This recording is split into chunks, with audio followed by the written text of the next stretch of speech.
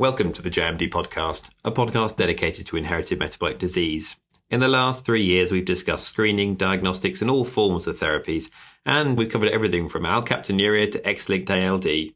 So if it's IMD, it's probably in the JMD podcast. If you're a fan, please follow, subscribe, or leave a review. But for now, settle in to hear about gene therapy and the mucopolysaccharidoses.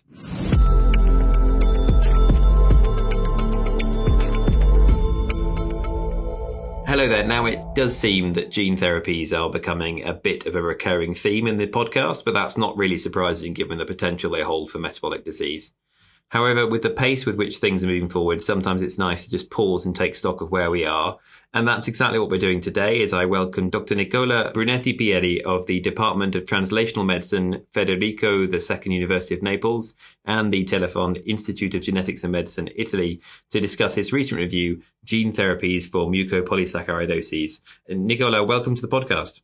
Thank you. Thank you very much, James. And before I begin, I just wanted to say thank you because you're the first author to have recorded a video presentation for the journal. And in the podcast, I'm always able to thank my guests, but that wasn't possible then. So many thanks for getting the ball rolling there. You're welcome. So could we perhaps begin at the beginning with a very brief overview of what the mucopolysaccharidoses are? Yeah, so mucopolysaccharidoses, I will call them MPS for short, are inherited lysosomal storage diseases. They are caused by deficiency of enzymes that are involved in the degradation of macromolecules.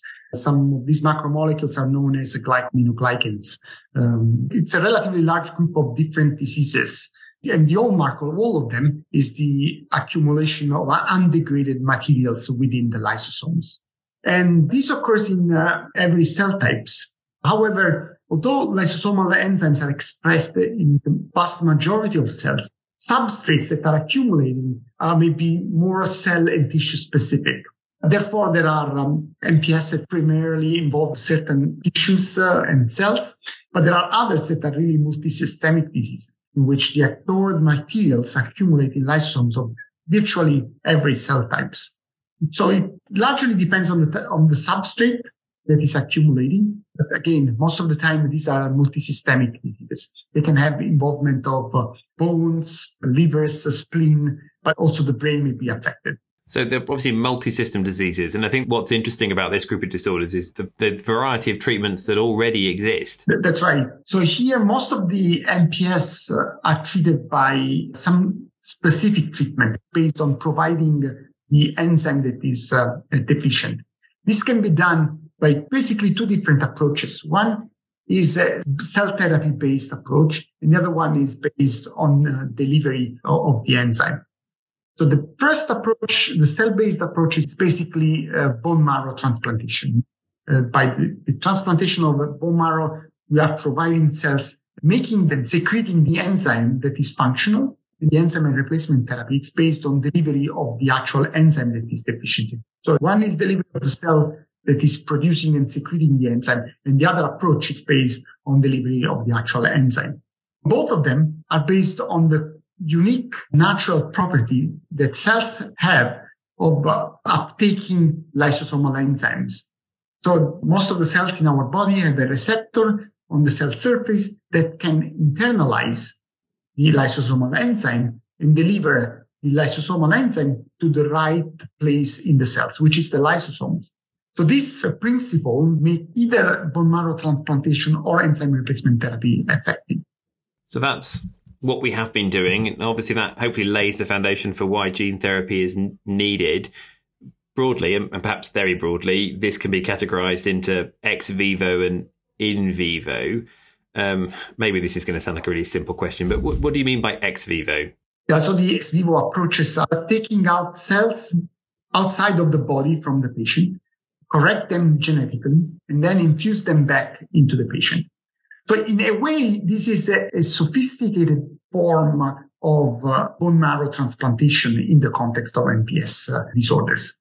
In vivo gene therapy instead is the administration of the gene directly into the body. And this is typically done by using viral vectors. We use the viruses that have the natural property of delivering DNA sequences to target cells.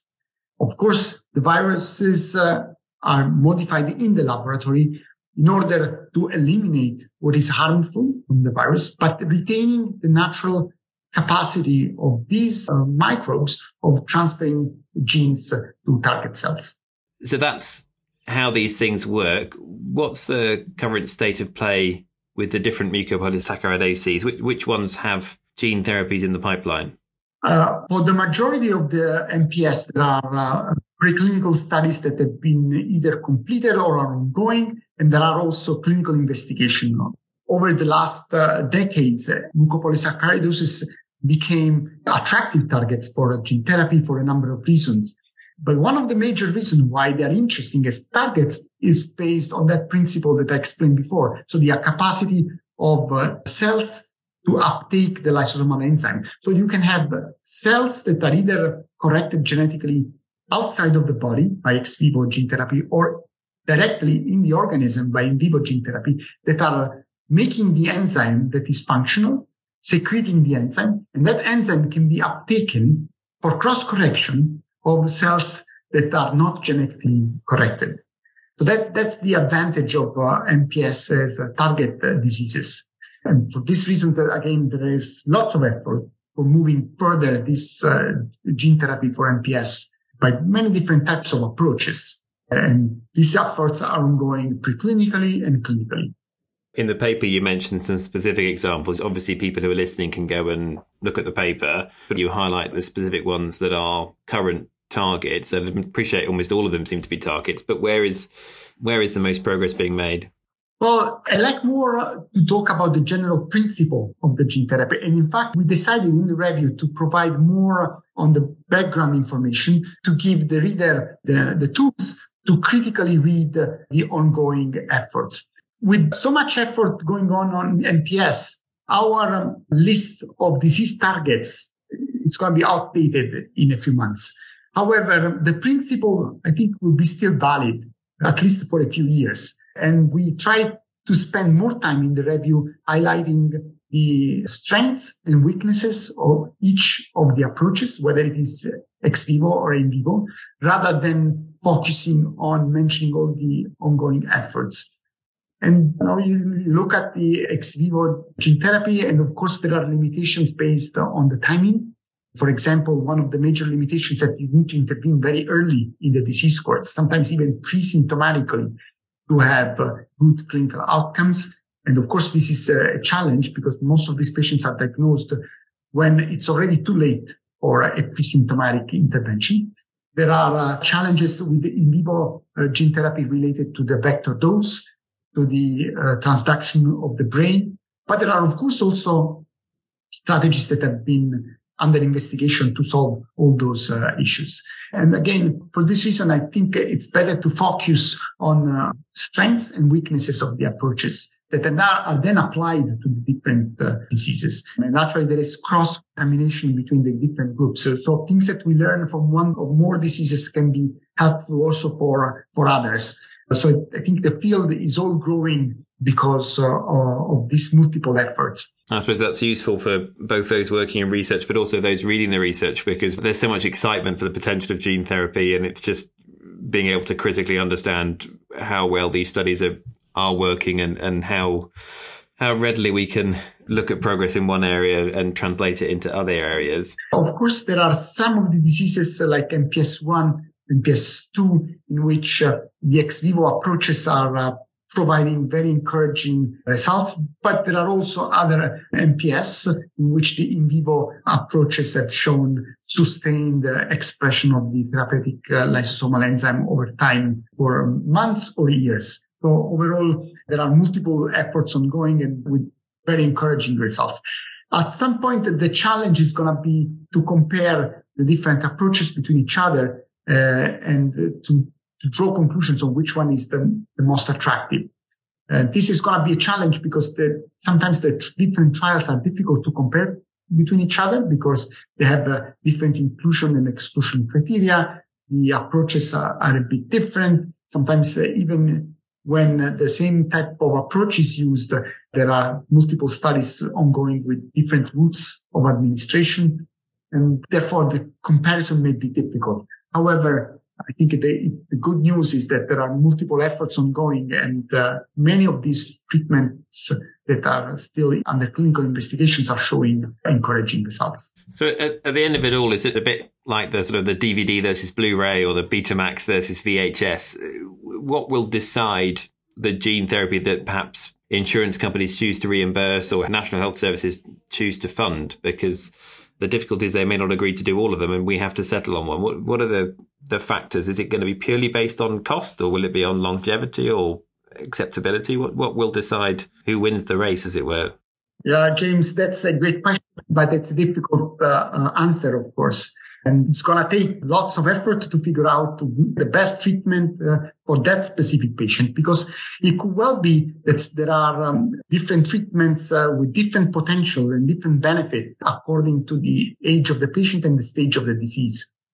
And figuring out all those differences for the purpose of reimbursement, it's going to be difficult. It's going to be a real challenge. Of course, all the treatments have to be balanced with the existing treatments, and all existing treatments have limitations. Whether you are considering bone marrow transplantation or enzyme replacement therapy, they have definitely limitations. And the gene therapy is providing evidence that there is improvements over those existing treatments. I suppose that kind of brings me to the last thing I wanted to ask about. We often talk about the word odyssey in rare disease. We know that it can take a long time to find a diagnosis. And whilst treatment has clearly come a long way, I think possibly it still has a very long way to go. Where do we go from here? What is the future direction for this kind of research? Yeah, so you're right. I think there has been odyssey with the gene therapy field as well. The gene therapy field started not more or less at the beginning of the year 2000. And then at the beginning, there was lots of skepticism. There were lots of problems that need to be solved. And it has only been like 10 years ago that we started seeing really the potential of gene therapy into the clinic. So it has been really an odyssey for gene therapy to move up to what we are seeing now in the clinic. And there's still lots of things to be done to optimize the gene therapy and to find the right approach for the right patient at the right time. However, this progress has been made. There is no doubt about that. And gene therapy is progressively becoming a treatment for a few genetic diseases, but it's going to be a treatment for more and more diseases in the future. That's for sure. You've mentioned that obviously we've seen it becoming a treatment option for diseases, so it is genuinely available for some conditions. Does that allow us to predict timelines from bench to bedside in terms of where we go from an animal model to it being available? If we look back at those examples from SMA and MLD, or do we expect things will move quicker, or is it just entirely condition dependent? I do really think that it's going to be moving faster in the future, because it's always difficult to get everything approved and up and going for the very first diseases. But the work done by those early trials, it's making the work for other diseases faster. That's for sure, because many of these approaches are using the same vector platform, for example. There is much more knowledge now in terms of safety and efficacy of that particular vector platform. And that knowledge is definitely making the decision of moving into clinical trial faster. So overall, if in the past it was taking 10 to 15 years to move from mice to human, and we will see that I think the time now is going to be much, much shorter if we are using similar approaches. And if it's quicker and easier, does that mean it'll be cheaper? No, not necessarily. No, not necessarily. And that's an issue, definitely. Access to treatments, with some of these treatments costing lots of money, it's going to be a major issue. And then there is lots of work that need to be done in that context, because we don't want to spend so much energy, so much time in developing a treatment that may not be available to the larger proportion of patients with that specific need. So that's something that as a community we should work to avoid. And obviously it's heartbreaking for the families who take part in those trials and then the drug is not available at the end of it all. Absolutely. Yeah, that is an issue. And again, that's a work that has to be done as a community at a level of the scientists, of course, the clinicians, the patients advocacy group, all regulatory agency, and government, of course, that are making decisions on products to be available to patients. Well, just as gene therapy comes around again and again, I suspect that's a topic that will come up more and more as well. So if you would like to read Nicola's paper, please click on the link in the podcast description, or you can go to the journal web pages and search for gene therapy in mucopolysaccharidoses. Nicola, thank you once again for speaking with me. You're welcome, James. And thank you for listening. Until next time, goodbye.